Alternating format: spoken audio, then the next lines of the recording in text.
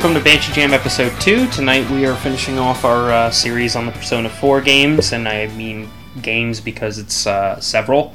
Last week we went over the original title, the Vita remake, and the anime, and tonight we're going off of the 4 spin-offs. Yep. I'm your host Patrick, and with me is Ariana. Hey. Hey.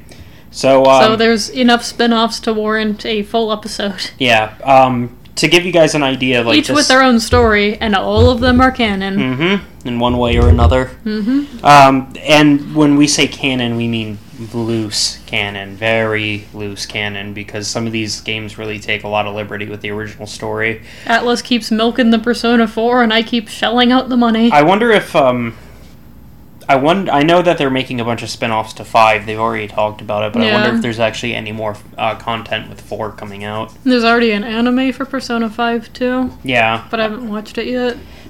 So, Persona 4 was a tremendous hit for Atlus.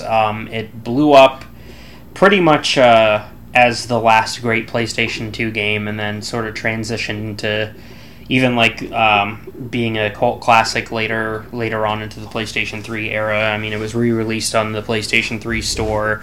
It was remade for the Vita. It's pretty much all over the place. Mm-hmm. So, of course, Atlus's next step was to try to capitalize on this part of the series, because why not? The fan service. So how do they go about that? Well, there's a lot of different ways they could have gone about it. Persona 3 saw an expansion called The Answer, which was re-released with a special edition of Persona 3, mm-hmm. which I never played, but I've heard is not very good. They could have done a re-release by putting out DLC for maybe the Golden, or even putting out a separate PlayStation 2 port to the PSN store. No, what they decided to do was make a fighting game. A fighting game, a dancing game, and a Etrian Odyssey game. Yeah. So that leads us into our first Persona 4 spin-off, which kind of took everybody by surprise. There's actually a theme you're going to notice with a lot of these games, is that there's a lot of speculation from fans whether or not the game itself is going to be good, because they've kind of taken a lot of creative liberties with a lot of these spin-offs. Obviously, when Persona 4, the fighting game, was announced, people were a little bit skeptical about whether or not it was going to be good. When I heard about it, I thought that it was a very silly idea. It is a very silly idea, and of course, all the spin-offs are silly ideas, but they're all pretty solid games. So that leads us into the first spin-off, Persona 4 Arena, which was released in arcades in Japan in early 2012 and then released on consoles in August 7th, 2012. It was developed by Arc System Works, which created the Guilty Gear series and the infamous Battletoads game for the Super Nintendo. This game is... All of these are, with the exception of Q being a straight-up dungeon crawler, are more like visual novels that just have aspects of a visual novel, and then you have to fight someone. Yeah. For example, people were worried that when Atlus said that Persona 4 Arena would expand on the story of Persona 3 and 4, people were wondering how much. Well, a lot, because there's about 20 to 30 hours worth of just story content in this game. Yeah, there was a lot of story. The game, story-wise, it takes place 2 months after Persona 4, and which is about 2 years after Persona 3. And you return to Inaba because, as we mentioned in the previous episode, bad shit is still happening. Mm-hmm. This time, the Midnight Channel not only exists, but Teddy, your buddy from the original, is now hosting a fighting tournament in which all of you and your friends have to participate in. He wants you all to fight to the death. Yeah. Now, this game is unique because it actually... This is where they sort of tie 3 and 4 together. They finally meet. Yeah, this game features numerous characters. Pretty much the whole surviving cast of 3 is in it. Yeah. As we didn't really dive into the Persona 3 characters, I mean, you have all your Persona 4 characters. You cannot play as Rise. She is just the announcer. However, that changes in the sequel that comes out. Yeah. Also, of course, featuring Uncle Dojima and Nanako, who Arc System Works tried to get Atlus to give him the okay to have as playable characters. Would have been dope. Yeah, I guess, but... Fighting a little girl. Atlus, I believe Atlus verbatim said hell no. So this game plays a lot like the Guilty Gear series. There's 4 buttons, and each button controls a limb. I mean, like, that sounds like every other 2D fighting game ever, but I mean, there's some aspects that are unique to the Guilty Gear series. The playable characters from Persona 3 include Aegis, a robot, Mitsuru Kirijo, who is a rich girl, a rich heiress and also a battle woman, and Akihiko Sanada, who is a jock who becomes a traveling fighter, who aged in accordance with their appearances in Persona 3 and Persona 3 FES, set 2 years before Persona 4 Arena. Now, these kids are only about 20, though. Yeah. So, they look a lot older. Yeah, they do. Well, I mean, when you were a teenager, I mean, 20-year-olds seem pretty old and mature. Yeah, that's true. And this is probably from the eyes of, like, teenagers, because this is what these games are aimed at. So also keep in mind, there are a couple characters from Persona 3 that are absent for a variety of reasons, one of those being death. There's 2 characters who are alive who do show up in the next game, but we'll talk about them then. Like, this game was made for fan service, but they did stick true to the canon. Yeah, and the funny thing is that this game actually pertains more to the story of 3 than 4. Yeah. Introducing a character named Labris, who is just like Aegis from Persona 3, a robot. Well, Persona 3 deals with, as I mentioned, Mitsuru Kirijo, who is the heiress of, like, a super evil company who designs, like, battle software for fighting in the Shadow World. Company. Yeah, that's a supernatural fighting company that develops technologies and apparently tortures robots, as we will find out. This is funded by the Japanese government. Whereas all the kids in Persona 4 are just regular country bumpkins. Like, they don't have any, like, super cool backstory like Mitsuru Kirijo does. It's actually kind of funny because, thinking about this now that you bring up the fact that, like, Mitsuru, is the heiress to this company that is specifically created to use technology to fight monsters. It's kind of interesting because Persona 3 feels much more futuristic than 4. Yeah. And that even goes with how the plot goes. I mean, like, Persona 3 is very sci-fi, whereas, like, Persona 4 is very folksy. Yeah, you're selected by this mysterious company to you're a bunch of teenagers that are selected to fight interdimensional demons. Yeah. And, like, that's what you have to do. The story to 3 is, in my opinion, a lot better than 4, though. But, I mean, I think we talked about that in the last episode, whereas, like, 4 had stronger characters, and the reason why they have to use teenagers is because once you get older, you can't use a persona anymore. Yeah. You lose that ability. Which I do believe they addressed that in this. I believe that the Persona 3 characters already can't, bring out a persona? No, they can. They can? Yeah. The other thing about it is that when I say also that this game pertains more to Persona 3's story than 4 is especially apparent because of the heavy use of Elizabeth, who was the Velvet Room attendant in Persona 3. She is more or less the main character of the game. Yeah. Because her whole journey is trying to, spoilers, resurrect the main character from Persona 3. She is also probably the most overpowered fighter in the whole thing. It makes sense because she is a overpowered person. Yeah. Persona 4 Arena plays at 60 frames per second. It's a 2D fighting game just like you would see like Street Fighter or Guilty Gear, BlazBlue. It's also really good, which is a big surprise to a lot of people. It plays very well, and it has a very good story. Yeah, it's very fast, it's a lot of fun, it's easy to control, it's easy to get into. Very flashy. Very flashy. It's a visual novel, basically. They're all visual novels that Man, just happen to have fighting game elements. That visual novel and, like, the introduction of a new character was, I mean, just, like, super quality. Like, I was, like, almost brought to tears by the story. What's interesting is that as convoluted as they kind of make the Persona 4 universe, they're actually pretty good at keeping it sort of together. I mean, it's not, like, overtly cryptic at all. I mean, it's pretty straightforward. A lot of...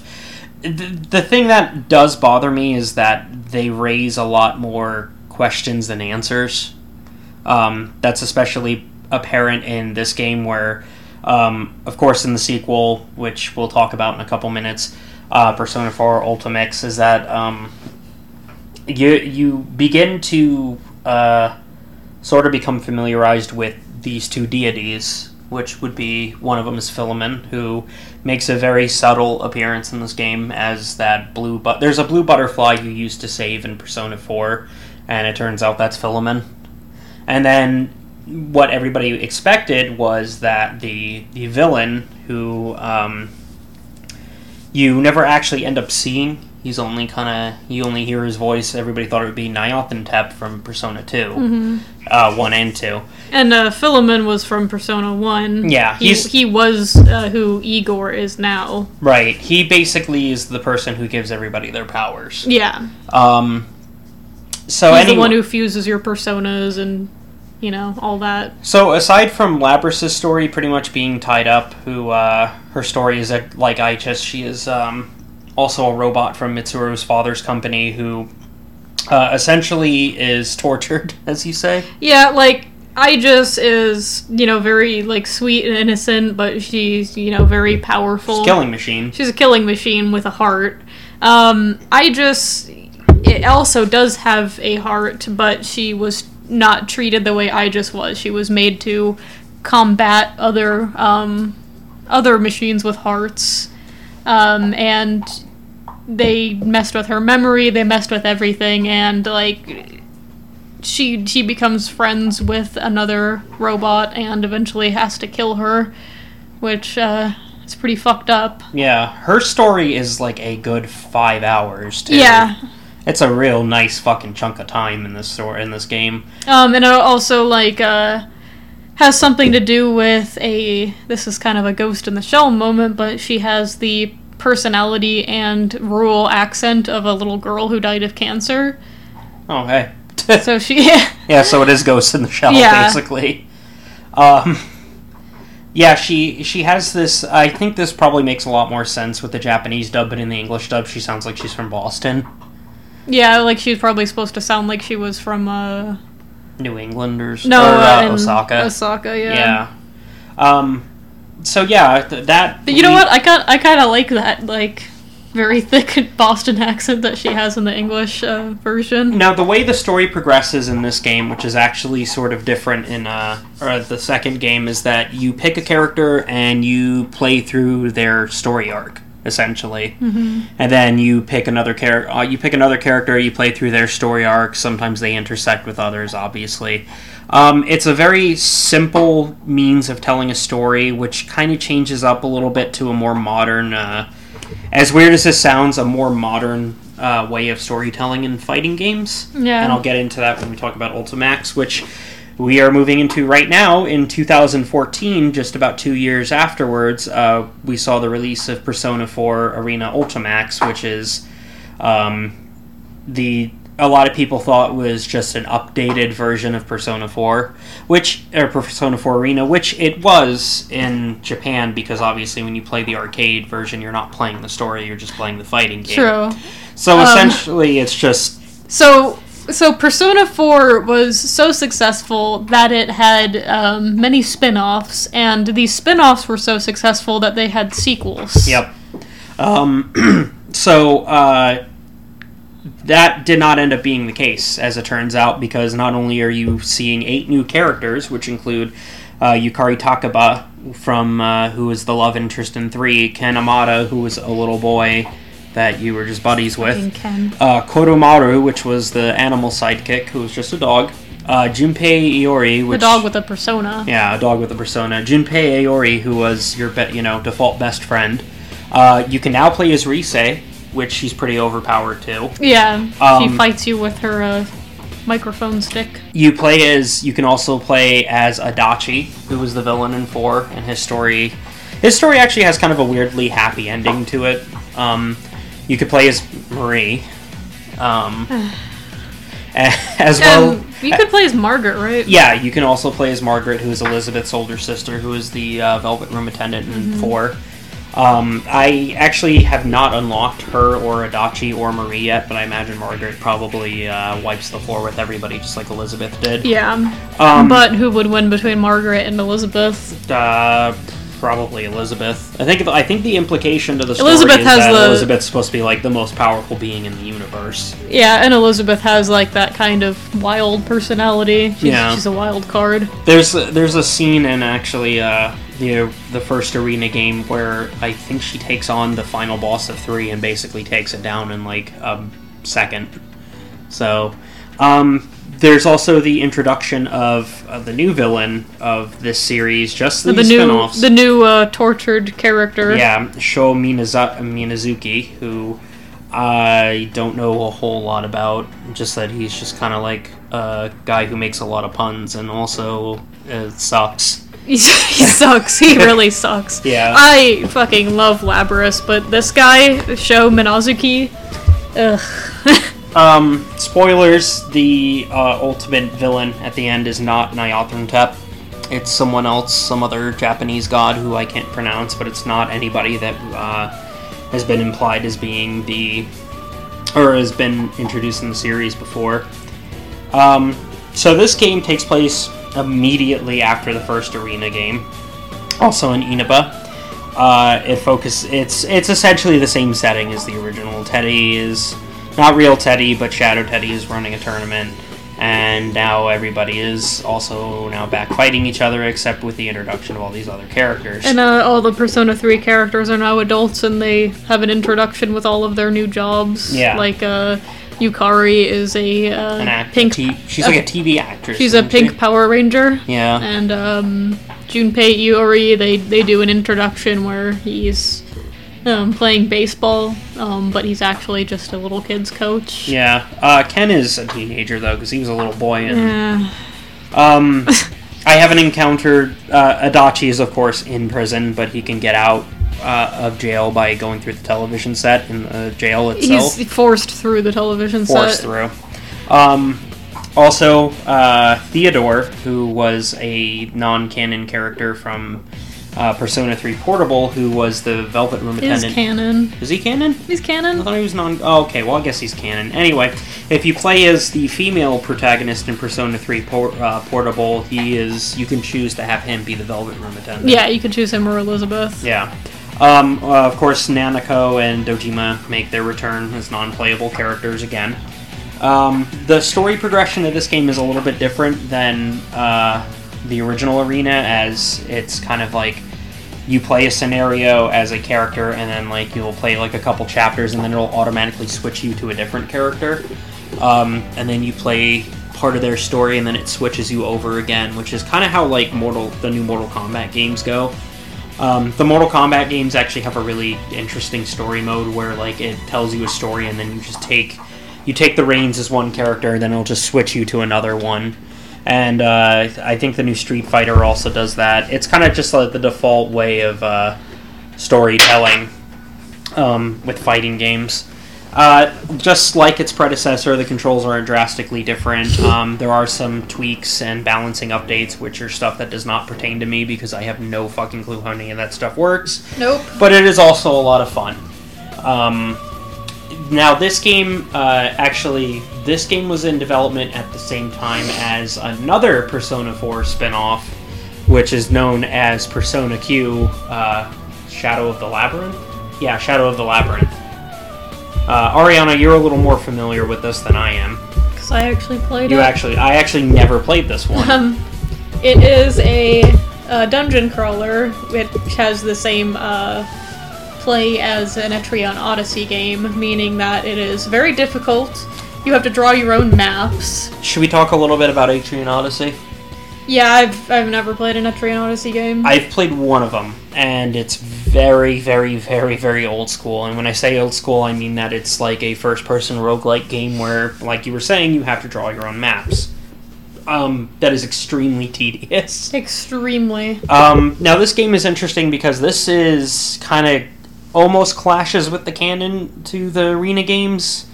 And kind of the canon to the stories in general, but it gets explained. Yeah, it gets explained. Both of the Persona 3 kids and the Persona 4 kids, while they are both in high school, so at the same age they are when Persona 3 and Persona 4 respectively were taking place, they get sucked into a portal that takes them to this labyrinth. Now, this all happens when their respective culture festivals are going on, right? Yes. Yeah. So in each game, there's a part where your school has a culture festival. That's just kind of the standard. Like, this takes place in high school, so you're going to do high school shit. And I believe they go through the booths in the culture festival, and that's what brings them to the labyrinths. I believe so. Yeah, and there's like some bell that goes off or something because it's a bell tower.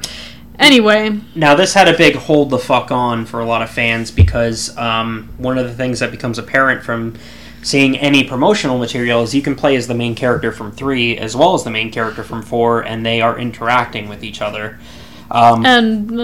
Yeah. One of them is dead. Yes, it's not the one from 4, in case you're wondering. One of them is dead by the time that Persona 4 happens, so... Right. Several years before Persona 4 happens. 2 years, this is the reason why I was so staunch about playing a very difficult game, was because I wanted to... I was upset that these dead characters weren't in the other spin-off, so... Wait, is Shinji in this one, too? Yeah. Oh, shit, yeah, he's also dead. Yep. This was entirely developed by Atlus because Atlus also made the Etrian Odyssey games. You can choose to play either Persona 3 characters, the Persona 3 route, or the Persona 4 route, but they eventually all like intermingle, and you can pick your own team from all of them. It sucks because I actually would really this has gotten a lot of really good reviews and a lot of it's a great game. It's just very, very difficult. It's very tedious, and I could not play too much of there's a lot of Odyssey. There's a lot of very hard puzzles. The maps are not simple. I know you have to draw them, but they are not simple. They're very difficult maps. No. And you have to draw like 5 levels for each dungeon, and there's about 5 dungeons, so you're drawing like 25 maps. If you think we sound lazy, go ahead and Google what these maps look like. They look like a fucking crossword puzzle. Like... And you can't get anywhere if these maps aren't all drawn out. Yeah. And, like, I cheated and looked up all the maps and copied them onto my DS, which was hard enough to begin with. Just imagining stumbling through all of those maps, like, with all of these, like, shadows attacking you and all of that shit without, like, cheating, I do not know. I do not know how we would do that. It looks difficult, on a whole other level. And it's not really, like, gameplay-wise something I'd be terribly interested in looking into. I think I might eventually watch, just for the sake of story, I might just watch a playthrough of it. Watch, like, the cutscenes. As far as, like, story goes, they add 2 new characters. Surprise, one of them's a god and one of them's dead, and they both go away to the nether worlds at the end. And everyone forgets what happened. Anytime a character's added in a spin-off, you can basically assume that they're just going to disappear somehow. Well, Labrys is still working for Mitsuru. Oh yeah, that's true. And also Kanishi, or whatever the fuck her name is, in Dancing All Night, is still around too. So yeah, Persona Q... it was... all the characters are like changed into little chibis. Yeah, they're chibi-style artwork. It's a very pretty game. Like, it's fun. There's actually a lot of stuff to do outside of the labyrinths, like eating and building weapons and little social... And this was a big release for the 3DS, there's a lot of, character development, but none of it matters because they forget. Yeah, it's still canon, but by the end of the game, they all go their separate ways and thus forgetting about each other. Like, what got me was, like, in Persona 3, the little boy was going to kill one of the guys who was obviously dead, and at the end of Persona Q, the little boy, like, realizes, like, oh, hey, I don't have to kill him, I'll forgive him, and then just forgets it. Totally just Out the door. I just want to mention that although this is about a year later, at this point in time, Persona 5 has been announced. So, with Persona 5 being announced, obviously fans were getting a little bit agitated that they were putting so much time into all these spin-offs, because actually I believe it was announced on November 24th, 2013. This game just came out this month. I have a picture, an ad saved on my phone right now that says Persona 4 coming summer of 2014. And, or Persona 5. Persona 5. Launching... Oh, never mind. That says April 4th. So the trailer came out November 24th, 2013. It was announced for the PlayStation 3. In the midst of this, because of the timing, it was also between the first two Arena games. So during the same segment, they announced Arena 2, Ultimix, Persona Q, and Dancing All Night. And they're like, also... Ultramax, and also Persona 5. So fans were a little bit irritated because they were wondering, well, how are they getting all these resources to put so much time into all these games? They're all going to be shit. Historically, the world's ending. Historically, Atlus has not been like the most well-funded, most resource-granted company. So. No, they haven't, but they always deliver, though. Everything Atlus puts out is I mean, great. That's why I can understand people being very confused at, like, two games happening at once. We also get into the Disney buying Marvel conundrum because Sega actually, during this time period, buys Atlus. Mm-hmm. Which a lot of people were kind of afraid because of Sega not really being a company that has produced a lot of quality titles in the last few years. I think Bayonetta being an exception and maybe a couple other things. But, of course... You had people getting worried that Sonic the Hedgehog was going to end up being in a Persona game or some shit. This was obviously not the case. Talking about that'd be awesome. Because Persona 5 came out to a spectacular reception and also, $1 billion fucking in sales. That game is the shit. It's very good. It's so good. But this episode is not about Persona 5. It is about the fact that there's 2 million Persona 4 games.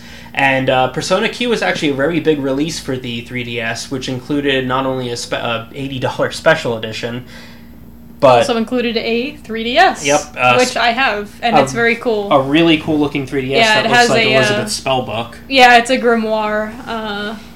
And it has like a star and some tarot shit on it. Yeah. It's cool. It also came with tarot cards too. Yep. So I mean this was a pretty big deal for Nintendo getting this game out. This is the first Persona game on the 3DS. Now Shin Megami Tensei of course is not a stranger to Nintendo consoles as the first SMT games plus numerous Persona spin-offs. is. Persona however is. Persona's always been a PlayStation. Yeah, to this point in time is still the only Persona game to be released on a Nintendo console. I really hope Persona 5 comes out for the Switch, though. I mean, it's out on PlayStation 3. If it can run on PS3, it can run on the Switch, because it's kind of starting to develop to be, like, my preferred way to play games is on that tablet.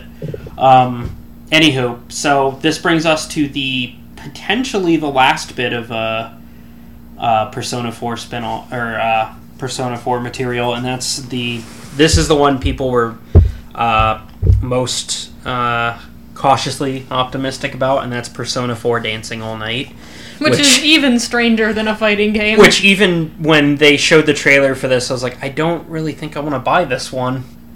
But sure enough, I'm staring at the Disco Edition, which is a gigantic box set that they released for it. So Dancing All Night is a rhythm game. It's developed by Atlus with also some... input by Dingo, which is the company that developed Hatsune Miku. That would make sense. Yeah, as Hatsune Miku is a playable character in this game, albeit DLC, so she doesn't have anything to do with the story. Once again, this is all canon. It can be played a number of ways, either through touchscreen or by hitting buttons to basically how you play DDR, except with your hands. It is actually a lot of fun.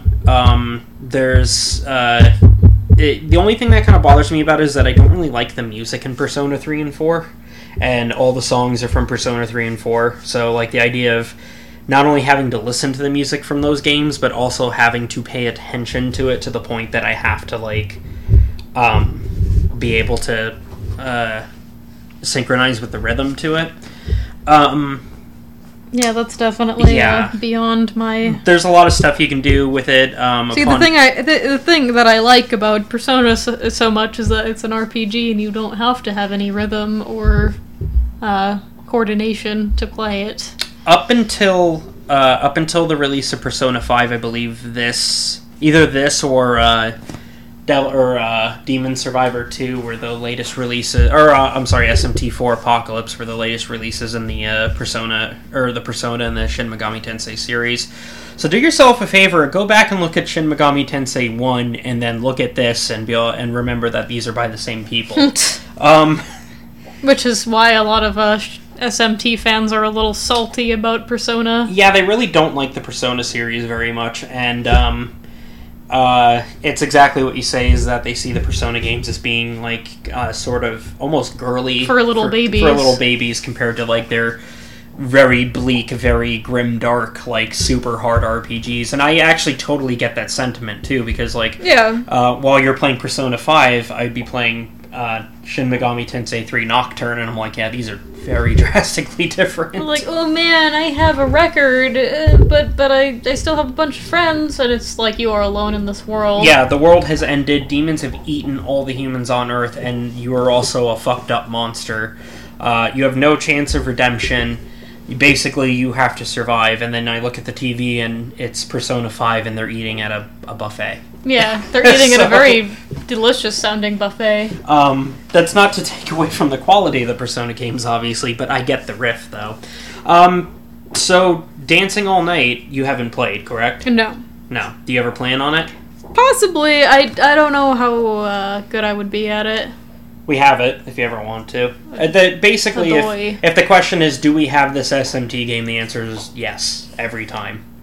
I actually enjoy it quite a bit. I like the Hatsune Miku games.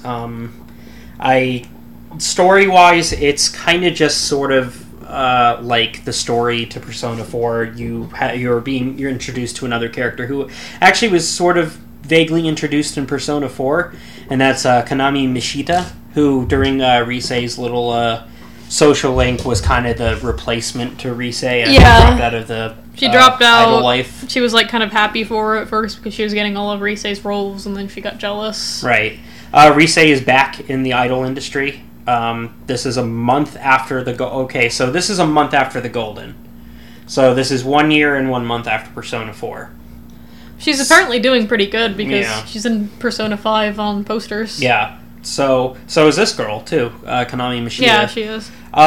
This is essentially the same plot line to any of the dungeons in Persona 4. You meet a character, this character has problems, you go into their dungeon, and you solve their problems, or you make them realize their true selves, the shadow is dead. You make them appreciate friendship. Now they're your friend. Except instead of a dungeon, it's a giant dance-off. As much as I hated that new character in like Persona 4 Arena Ultimax, at least like they tried to do the whole friendship is magic thing on him, and it did not work. Yeah. He's like, no, actually, I'm going to kill you one day, you Narukami. So I'm going to murder you. And Yu's like, that's okay, as long as you don't murder anyone else. Yeah, that's not okay. So yeah, this is basically just like it's almost just a sub story to 4, like in the sense that it's one dungeon. It's story wise, it's kind of whatever. I mean, really, the big draw is being able to play the songs in a rhythm game, which are fun. I mean, it's fun enough. I can't really say too much about it because it's not really much more to it than that. So I guess that really kind of does it for the spin-offs. I did just read right now that Persona 4 has a mobile card game called Persona 4: The Card Battle. Oh, should we just talk briefly about like the little like other things? There's Persona 4 the radio show, Persona 4 the live play, Persona 4 the television program, which isn't out yet. Persona 4 is a slew of fucking merchandise.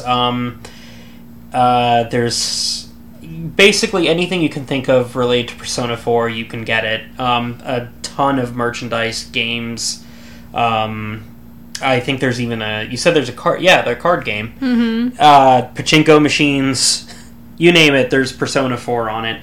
And I'm actually, like, even as, like, a fan of the series, I am 100% okay with Atlus getting money. Oh, yeah. So, they deserve it. Fuck, by all means. If you give me a chance to buy it, I'll buy it. And those salty SMT fans are getting another game, too. Yeah. Because of how much money they made. Now, keep in mind, any of the strictly Shin Megami Tensei fans here, these games pay the bills. So, You just gotta deal with Persona it. 5 don't make money, you're not getting Shin Megami Tensei 5. So, go out and buy it. You don't have to play it.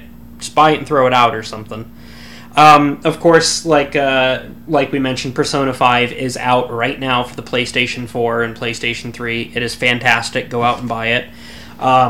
You will lose hundreds of hours into it. Do you know how many hours you're into so far? I don't want to look. I think the last time we saw you were on the 3rd dungeon and about 70 hours in. And I'm not anywhere near finishing. Yeah. It is a game that improves on its predecessors in almost every way possible. It's Like, every single complaint I had about 3 or 4 has been addressed and fixed. It's awesome. It is I would say it is actually perfect. I can't think of anything I don't like about it. The only thing, and this is a really small complaint, but that cat Morgana. is really annoying. Yeah. No, I like the cat. I like the character. I just don't like that. Like in Persona 3 and 4, I believe, like, you just think these things to yourself. You think, oh, maybe I should go to bed, or, oh, I, don't have enough money for this, or something. There's little hints, but there's nothing stopping you from doing something else. It's always Morgana. Yeah, Morgana is always stopping you from doing He shit. says, hey, you can't go into the adult bookstore, or hey, you have to go to bed now, or hey, you're a minor, you can't drink. Like, Morgana, like... I mean, Morgana's right. Quick. You can't really break the law, but... Seeing as you are you do have a record. Yeah, that's true. You are on probation He's from just the law. making sure you don't go back to juvie. However, like I said, the character of Morgana's pretty dope. Do you think this is the last we're going to see of Persona 4? Or do you think that we're staring at probably more shit, which I'm going to actually mention in just a minute here? Because, like, if I think about more Persona 4 shit coming out, like, it actually seems kind of annoying. Yeah, well, I don't think you'll have to worry about that because... I know there's a bunch of Persona 5 spin-offs coming out, and As of April 21st, 2017, Atlus has registered the following trademarks, including P5D.jp, P5U.jp, P5AG.jp, P5R.jp, which are speculated to mean Persona 5 Dancing, Persona 5 Ultimax, Persona 5 After Golden, and then don't know what the other one is, maybe Racing. It could be. But Whatever they are, I'm gonna end up buying all of them. So having them team up with Persona 4 characters, like, I think we've experienced all we can experience with those characters. I might actually send an email to Atlus saying that I will mutilate myself on video on the internet if they don't make it that they team up with Persona 2 characters. And when did Persona 4 come out again? 2008? 2008. So those kids would be like 10 years, almost 10 years older than the Persona 5 kids. Yeah, so it's also another thing to keep in mind, like, if they get them together with the Persona 3 kids, those kids are like my age now. Yeah. And then, like, the Persona 4 kids are all adults too. So, I mean, inevitably, if they're going to come out with another fighting game, yeah, they're going to end up throwing in, like, Persona 4 characters. It sucks because as much as I'd like Persona 2 characters to show up, those people are, like, in their 40s by now. They could be their, like, parents. Yeah, like, somebody from Persona 1 could be this kid's dad. So, I guess that really does it. That white chick in Persona 2 could very well be Anne's mom. Anne's grandmother. Yeah. Seeing as she's a quarter American, whatever that means. Would rock so fucking hard if that happened. Apparently, being a quarter American in Japan means that you look Aryan as shit. That you have blonde hair and blue eyes. Well, whatever American is, because American's not a race. Right. So that really just kind of does it for Persona 4. Yeah. That's almost 2 hours worth of material on one series of games. You can catch us on Facebook at facebook.com/BansheeJam. Come to Podcast Town. You can email us at bansheejam@gmail.com. Our iTunes feed is up, so please rate and review the podcast. Subscribe. You can follow me on Twitter at PattyAlarm. Ariana, do you have anything you want to plug? I have a Twitter. While you look that up, I'll just mention a couple more things. I will be on this week's Pool Party Radio with Parker. I'm Ariana Michalak on Twitter. It's very easy to remember. Have fun spelling that. I will be on this week's Pool Party Radio with Parker Bowman and Jason Frisbee. Jason Frisbee is also my co-host on my other podcast, The Blind Podsman is at Tuichi Podcast, which I will be releasing. By the time you hear this, the new episode will be out for that. And I guess that really about does it. Yep. So stay tuned for our next episode. Which we're not going to reveal yet, but we'll drop little hints on the Facebook.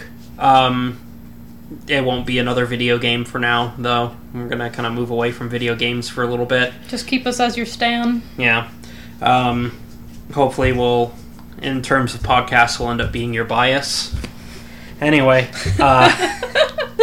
So, for I hope...